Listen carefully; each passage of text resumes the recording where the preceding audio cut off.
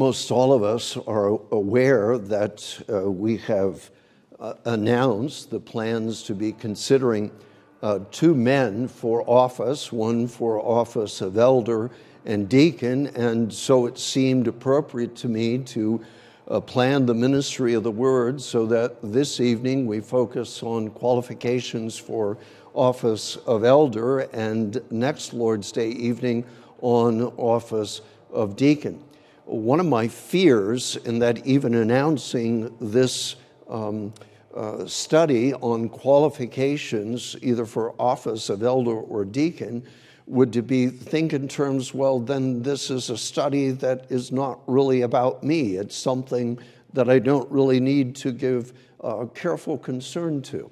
But I urge you to consider the way that Peter words the overall approach of qualification, that the man of God is to be one who is an example to the flock.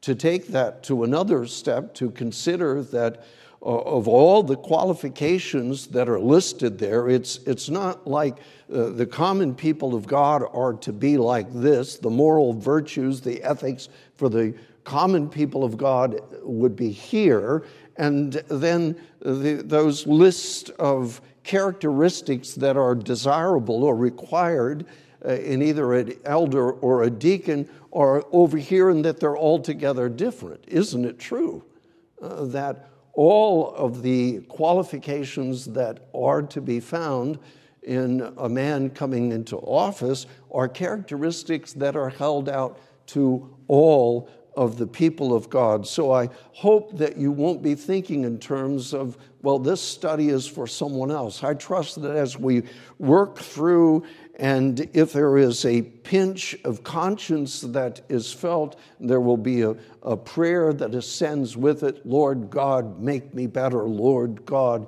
conform me increasingly to the image of your Son. And I also want to mention that this evening's study is drawn from Pastor Martin's study on the list of qualifications. I can't actually tell you at this point how much has come from him and how much is with a little bit of my own fingerprints on this.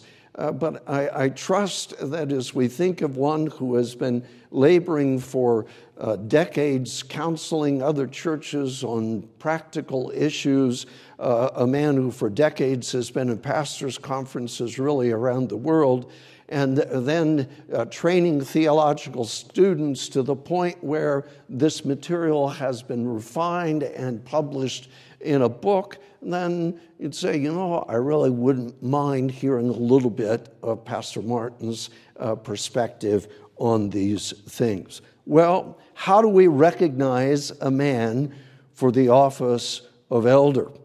If I were traveling to a new place, or if I am traveling to India, and I will not be meeting the normal person who knows what I look like at the airport, it may be a smart thing for me to do to email a picture of my mug so that whoever comes to the airport and looks at the various people say, it's not him. Okay, there he is, that they may easily recognize who I am. And what God has given us in the Scriptures is something like this. I don't think that we should think of it as a color photo with 12 megapixels of detail in it, but rather of sketches of character that are laid out for us so that we may all the more easily recognize those who are appropriately coming into an office.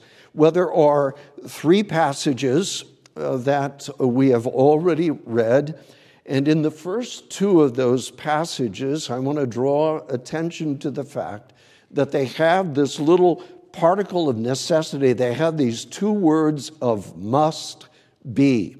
Now, this little word that comes into English in two words is used in Luke 24 and verse 44, Well, where we read, everything written about Christ in the law of Moses and the prophets and the Psalms must be fulfilled. And what's the meaning of must be there? Well, there are all these details concerning Christ, and it's not like all these details, we hope some of them will be fulfilled in the Lord Jesus. No, we expect that they must be fulfilled. It is compulsory.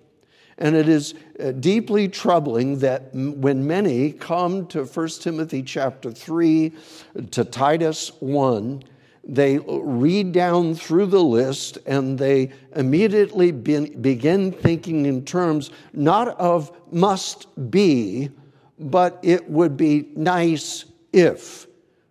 We don't want to have an unrealistic standard, and so instead of seeking to bring men along in grace up to the biblical standard, we in turn bring the biblical standard down to where we can be able to stick some men into a place of office. Well, come with me to Roman numeral 1, qualifications. Qualifications in 1 Timothy chapter 3, 1 through 7.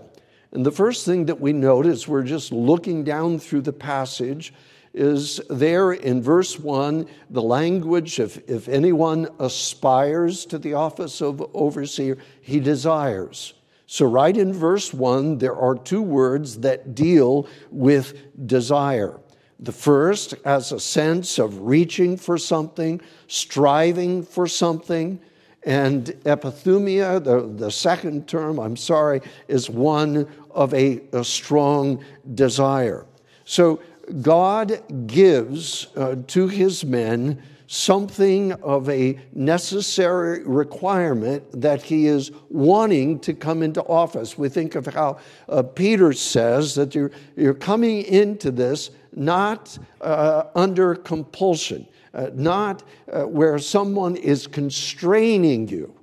And maybe a man does not desire the office, but they desire the work of teaching the Word of God, of being involved with the people of God, and helping the people in the church to grow. So there's something of the desire. And then just to draw attention to that language there in verse 2.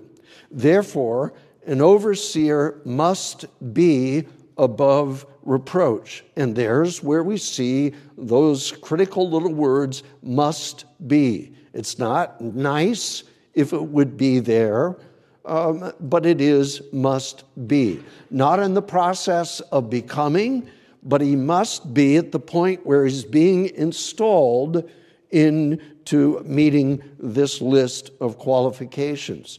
Now, having said those couple of things by way of introduction, I'm going to now number my comments here on the qualifications. Let's see, in working through Timothy's, I think I get up to 12 categories here. Number 1, above reproach or blameless.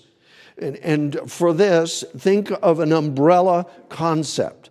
Blameless doesn't mean perfect, but it means in the overall life, this overarching characteristic that there's not something that stands out. Oh, you're thinking about this guy who's got that in his life, that which needs to be addressed right now?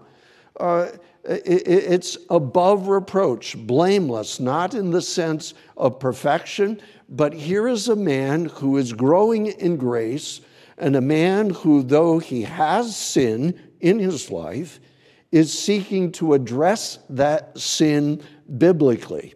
He is confessing his sin, he is forsaking it, and there is an observable growth in grace. The blameless man is one who has no glaring sin in his life. But then for me, a little number 2, a husband of one wife, as it is there in the ESV. I believe the New American Standard is going to have a one-woman man. And this is a characteristic, a requirement in a man that has involved a lot of controversy and a lot of different views. There are various interpretations. George Knight III lists out that these are the four views. It's require one woman man, requires that a man be married. Number two, that he have only one wife in his entire life, even if he's been a widower. That he be monogamous and he not be in a polygamous relationship. Well, that is a real application in certain places in Africa today and certain places out in the past in history. Or fourthly, to be faithful in the marital and sexual realm. And that's where this Dr. George Knight III puts the emphasis. And he argues against the first view of simply to be married, that it would be doubtful that Paul is putting a requirement there that would rule out the Apostle Paul and rule out the Lord Jesus and rule out such characters in history as Robert Murray McCheyne. He argues against the second view based on what Paul has said elsewhere, that one who's in 1 Corinthians 7, someone who is divorced due to no fault of their own, the other party goes away, they are free to be married, or that the widow or widower is free to be married only in the Lord. Regarding the third view, yes, polygamy is ruled out, but there's surely something more that is involved. And this fourth view that I think is the right view is that this statement is requiring a monogamous marital relationship. It's kind of like one-woman man is kind of like you shall not commit adultery. You shall not commit adultery. It comes to us in marriage terms, but it's a very broad concept. And so this one-woman man is a marriage term concept, but it branches out into a number of different practical areas. Theodore, one of the early church fathers, Theodore of Mopsuestia, says a man who has contracted a monogamous relationship and is faithful to his marriage vows, excluding alike polygamy and any other promiscuous indulgence. Paul is referring to a man who cherishes his wife exclusively in the sacred marriage covenant and enjoys that lifelong companionship. And it's interesting that those versions that tend to go a little bit more to paraphrase, a little bit of dynamic equivalence as opposed to word-for-word equivalence, such as the NIV has faithful to his wife. And it teaches us this broad concept. And so there's the umbrella concept that must be blameless. And then if you think of this umbrella out there on your deck or your porch, and then underneath it is the table, then we're going to see various of these gifts or various of these characteristics on the table, and the first is a one-woman man. And then for me, number three, that there be a man who is temperate, sober-minded, and self-controlled. Two words here brought together, the sober-minded and the self-controlled. These are words that are worthy of careful study. In the interest of time, we'll simply draw attention that there is a carefulness to the way that the man thinks and a carefulness about the way that a man acts, prudent in his thinking and self-controlled in his action. And then for me, number 4, respectable. And this is the word kosmios in the Greek. It's a word that is drawn from the universe, the cosmos. It's a word that you ladies get your cosmetic from. Cosmetics are something that you do to adorn yourself, to make yourself look pretty. And that's the way God's universe is. It is adorned. It is well put together. And so when we're thinking of a man, we're looking for a man who is respectable in the sense that things are put together in an appropriate way in his life. This is the term that I think of regarding myself when I walk out into my garage and I cannot hardly find my way through my garage. Now, thankfully, there are 2 cars that presently go in the garage every night, so there is some measure of order that is there, but I would not draw your attention to the workbench up in front of one of those cars. Kosmion, this respectable, this general orderliness in a man's life. Then fifthly, he must also be a man known for showing hospitality, a love for those maybe that he doesn't even know, that breaks out in a concern to welcome into a home environment. Now, it doesn't mean necessarily that there has to be hospitality in the home. I recently was talking to a pastor whose wife is not well, and so the way he does this is in breakfasts and lunches and so on. But still, the heart desire of ministering to people comes out. Number 6, an aptitude to teach. An aptitude to teach. Perhaps if there's any area that the individual Christian could say, well, this is not a characteristic or standard for me, well, then I grant that.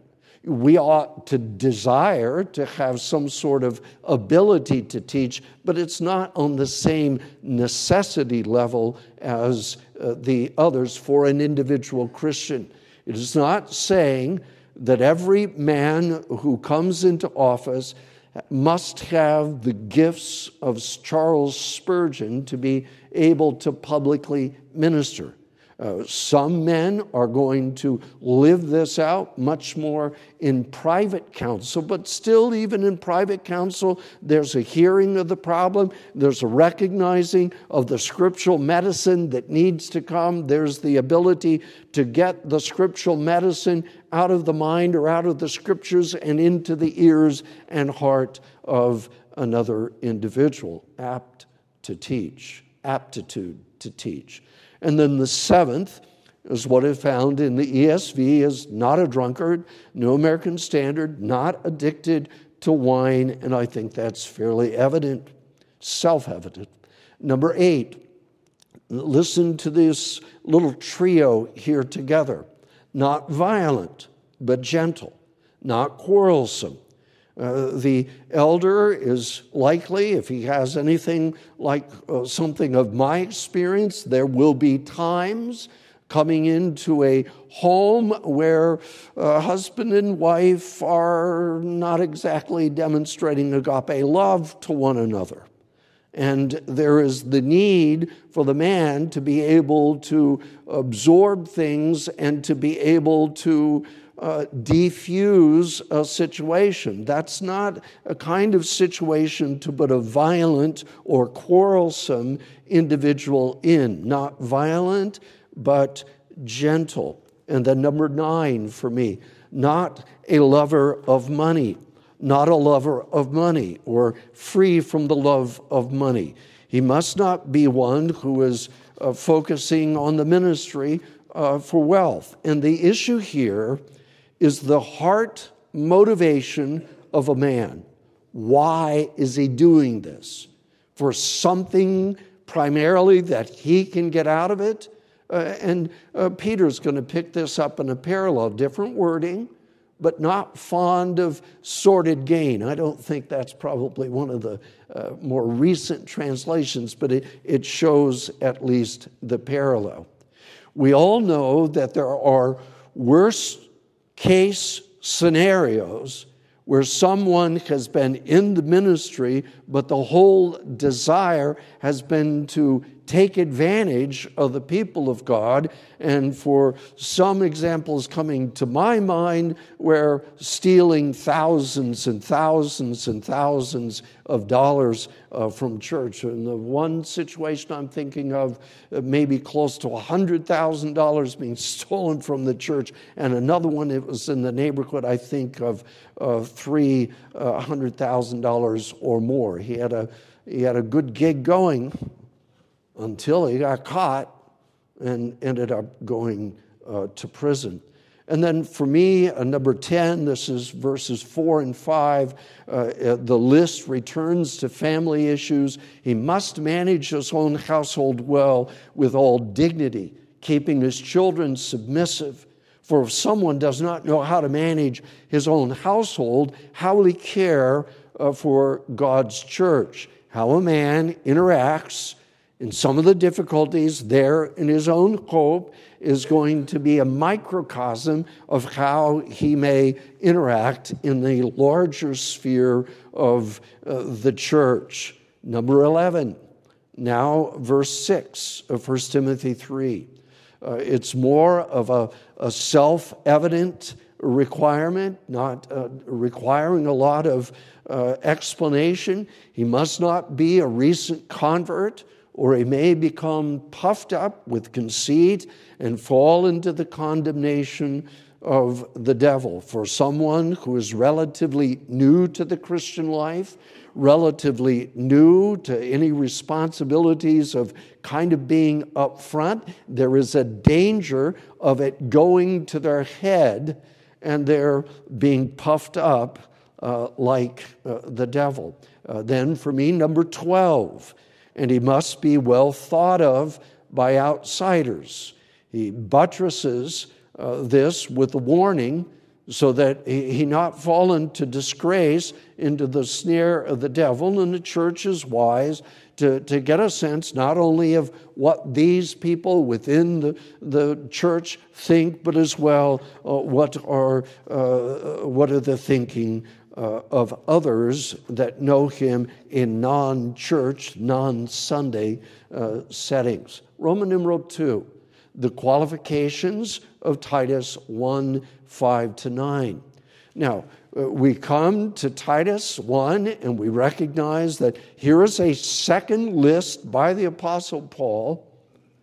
Both of these lists are given under inspiration of the Spirit, and they are not a mirror image of one another.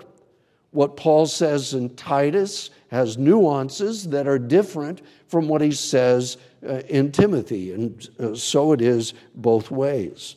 My little number 1, Patrick Fairbairn's helpful observation, he must not be a recent convert, is not stated in Titus's list. And he suggests that the churches in Ephesus where Timothy is ministering, those have been in existence for maybe 10 years longer than the churches there at Crete. And so we need to have someone coming in from Crete, but that's not going to be the same emphasis. And then we'll start with number 2 as we come actually into the list. It's a requirement of being blameless or above reproach. It's actually 2 different Greek words.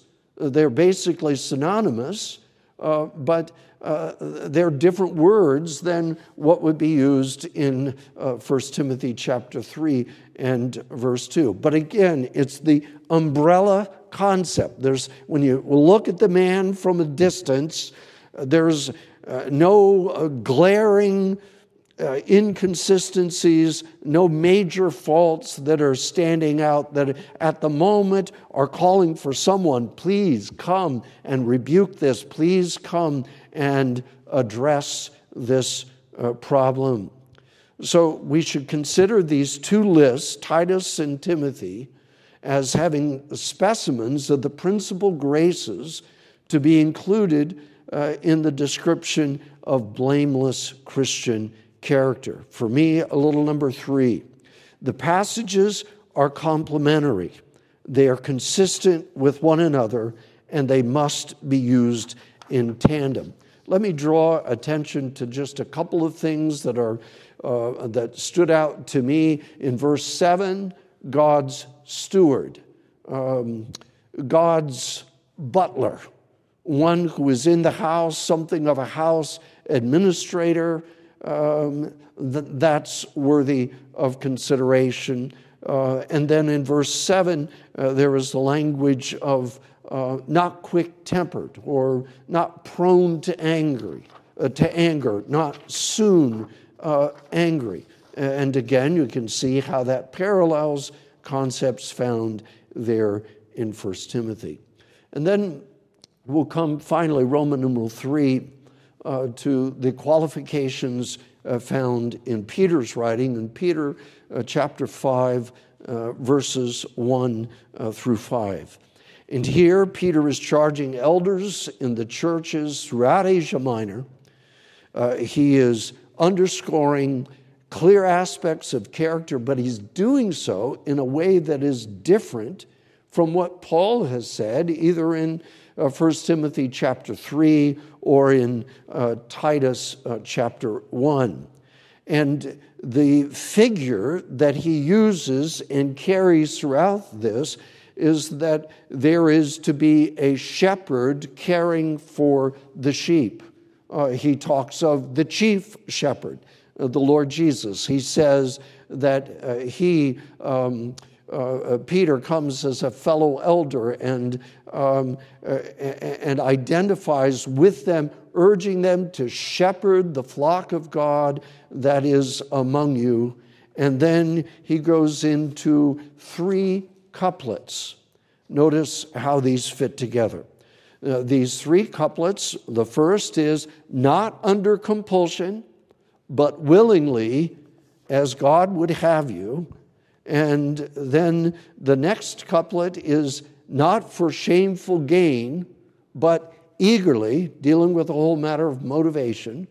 And then the third couplet, not lording it over those in your charge, but being examples to the flock. So let's look at these in a little more detail. The first couplet, not under compulsion, but willingly, as God would have you. If there's one word in that phrase that we could circle and highlight, it's the word willingly. We do not want someone coming into office who is constrained to come into office. It may be that other individuals in the church are constraining an individual to do this. Maybe there is a believing mother who is generally godly, but in this regard is exerting undue pressure on her son that he needs to be in the ministry. Well, no, it's not under compulsion, but willingly. And we think back to how Paul wrote to Timothy about that one who is reaching for this one who has a strong desire for the work, not for the honor, not for the position, but for the work of the office. And an existing eldership, they may say to a man, we think you ought to do this, but there must be more. It's not under compulsion, but willingly. This is a work. It's a hard work. It's a work that a man must be willing to take up when nobody else is looking. Not under compulsion, but willingly. And then the second couplet, let's try to pick out a key word in this one. Not for shameful gain, but eagerly. And it would appear that what is being highlighted in this couplet is the same matter of the motivation. In Timothy, it is not a lover of money. Don't come into it for the profit motive, but there must be a desire to help people, to help them in their lives, to try and bring spiritual medicine to them and direct them in a better way. There is a mind that is suffused with love for others, not for shameful gain, but eagerly. And then for the third couplet, not lording it over those in your charge, but being examples. And if the earlier phrases deal with something of the motivation, why you want to do it, this one is talking about more of how you do the work. And it's not coming in to someone and saying, this is what you must do, lording it over them. Perhaps requiring something of sheep that the man does not even do himself. But if there is a key word or two key words in this phrase, what would it be? Not lording it over those in your charge, but being examples to the flock. Those that I highlight are being examples. This is how it is to be done. And I think that we learn from this broad concept that whatever the people of God are required to be, they ought to be able to look to this pastor, to this elder, to this shepherd, and see that there is some modicum of example that is being lived out. Everything which I call you to be and do from Scripture in thought, life, and relationships is supported by my example to demonstrate what these things look like. Paul said, be imitators of me as I am of Christ. And then a couple more passages to underscore that. Paul wrote to the Philippians, brothers, join in imitating me and keep your eyes on those who walk according to the example you have in us. Philippians 3 and verse 17. And then to Timothy, 1 Timothy 4:12. Paul could say to him, let no one despise your youth, but set the believers an example in speech, in conduct, in love, in faith, in purity. There may be some that are older, will look at a younger man and despise him for his youth. And Timothy's only thing that he can do is to live in a godly way and manifest a godly example for them. So here is something of a picture of these biblically qualified elders. And now from some observations from John Owen regarding the qualifications of elders. And Dr. Owen asked, what is required for the constitution of an elder, a pastor, or teacher in the church? And he answers, number one, he must be furnished with the gifts of the Holy Spirit for the upbuilding of the church and for the evangelical discharge of the work of ministry. Number two, there must be a blameless character and holiness of life that is in them previous to their ordination.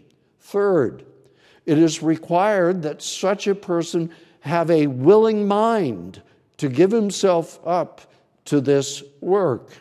Fourthly, Owen says, there must be an election to office, some sort of process of voting by the congregation where the congregation says, we want this man to be in this office.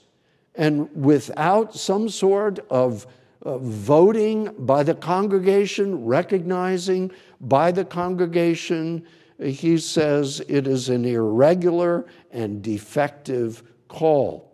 And then after the vote follows the solemn setting apart of the man by ordination, by imposition of hands and prayer and fasting. Well, Pastor Martin shares that many, many years ago when this is going back to the 1960s, when they were thinking in terms of starting their own church, having come out of the denomination, that it was during this time he was studying all the requirements, looking at them, and he was experiencing the exhilaration which comes from a fresh discovery of truth. This is what God has said, and it must be, and it must be. And he talked to one of his spiritual advisors, just bubbling out all of this enthusiasm for seeing these things in the Scriptures. And he says, we have a clear standard in God's Word, especially these passages in Timothy and Titus. And then the older man said to Pastor Martin, oh, no, Al, be careful.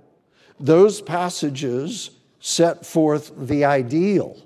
If you take them literally, you're never going to have any elders or deacons.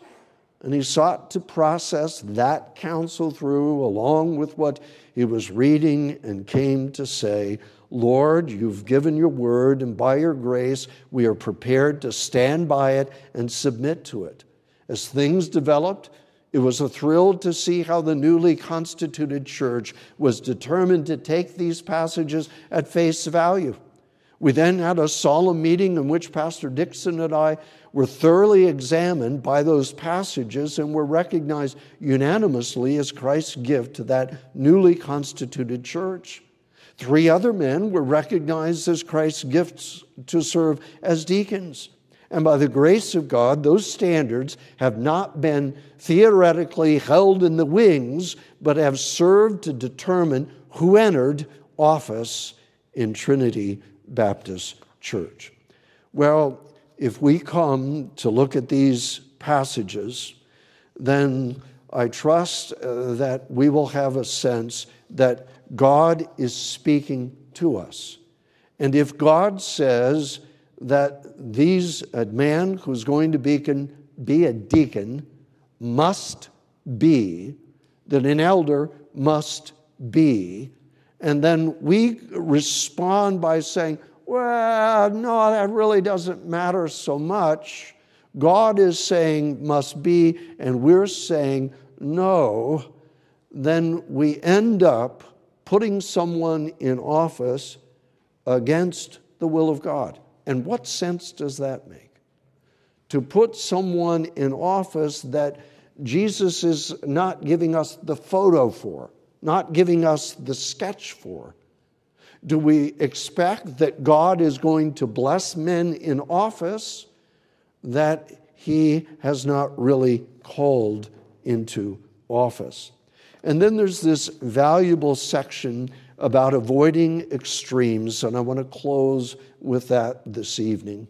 And the first of avoiding extremes is to counsel against an irresponsible, unrealistic, simplistic literalism in applying the biblical standard. Now, I can be relatively confident that's coming from Albert N.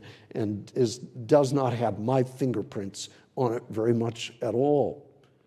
A wooden literalism. Blameless does not mean sinless. It means that a man has biblical, ethical, moral integrity, and no sin could be brought before him for which he can justly be called to repent. He doesn't have an ongoing controversy with God.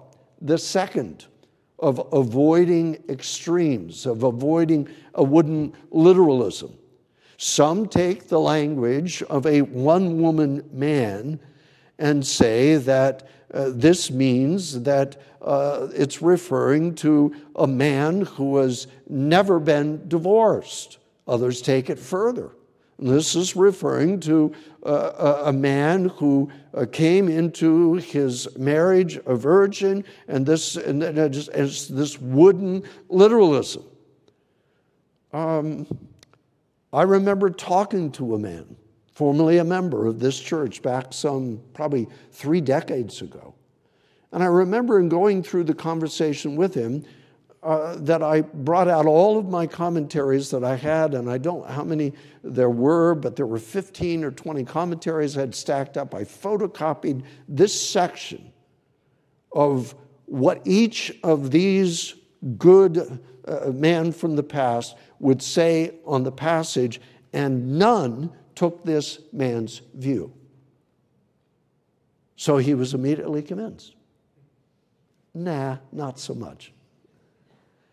There can be strongly held opinions that, well, this is what the Bible says in a wooden, literal way, and it has no place in a responsible handling of the Scriptures. And then there is, in Titus chapter 1, verse 6, this is a third of avoiding extremes, where there is the use of the word, it's translated in the ESV as having children that believe. Some take that in the sense that having children that believe, have faith. It's a broad term. It can either mean children that are faithful, or it's referring to those who have actually believed in the Lord Jesus Christ. And then they go on to, Paul goes on to say in Titus 1 and verse 6, above reproach, husband of one wife, his children are believers and are not open to the charge of debauchery or insubordination, a wasteful extravagance, or the opposition to what we heard this morning of hypotasso, of finding their place in society. And there are a number of men serving in our sister churches that have at least one child that is not converted. One I think of has one who is a believer and 3 that are not. It's talking more about the character of the man and the home and the spirituality of the home and how that leads to some sort of proven results. A fourth area of avoiding extremes, and this is that for a one-woman man, that the man must be married and have a child in order to qualify as an elder. We've already talked about this a little bit, but if this were the requirement, then Jesus could not be your elder, and Paul could not be your elder, and Robert Murray McShane should never have been a pastor, and David Brainerd could not be your pastor as well. These men were single. There's a broad principle here. Think again in terms that the list of qualifications, none of the 3 are exactly the same. And then another example of an illegitimate use of the biblical standard is to take able to teach and aptitude to teach, the apt to teach, and say that the man must be a proven and accomplished preacher. And that's simply not what the passage has to say. Well, as we close this evening, I want us to think in terms of there is, on the one hand, the proper path, the proper road, the railroad tracks that we need to be on. And the devil would like to get churches to be indifferent to this standard. Oh, we don't really care about the standard. We're just going to plug somebody. If somebody's willing to do this, well, fine, let them do it. And then on the other hand, is coming up with something of this wooden literalism to the point that there is an unattainable standard. And we want neither of those, neither ditch. We want to be able to go down through the center. The fact that the qualifications in Timothy 3, Titus 1, and 1 Peter 5 are not carbon copies of each other indicates that these things are not like the specifications of thousandths of an inch tolerance. And when a man has completed his piece, puts his electronic micrometer on it, and measures 4/10,000ths of an inch beyond the margin, well, then it goes into the trash or the recycle bin. God has not given us that kind of a standard. We need to apply His standard and implement it with spiritual wisdom and good sanctified sense. Well, may God bless this consideration of His Word to all of us, whether we are church members looking on, whether we are those applying these principles to our own lives, or for men who are potentially aspiring to be an influential leader in the Church of Jesus Christ. Let's pray. Father, we do thank You for speaking to us through Your Word. We thank You for how You lead us and direct us. You tell us that a well-ordered church is going to have a plurality of deacons and going to have a plurality of elders. And Lord, this is very much what we want. We pray that You'll give us wisdom and grace, that You'll give us practical help in seeking to take these biblical principles and applying them to the men that we are considering at this time. Father, lead us and guide us. Give us a unanimity of perspective.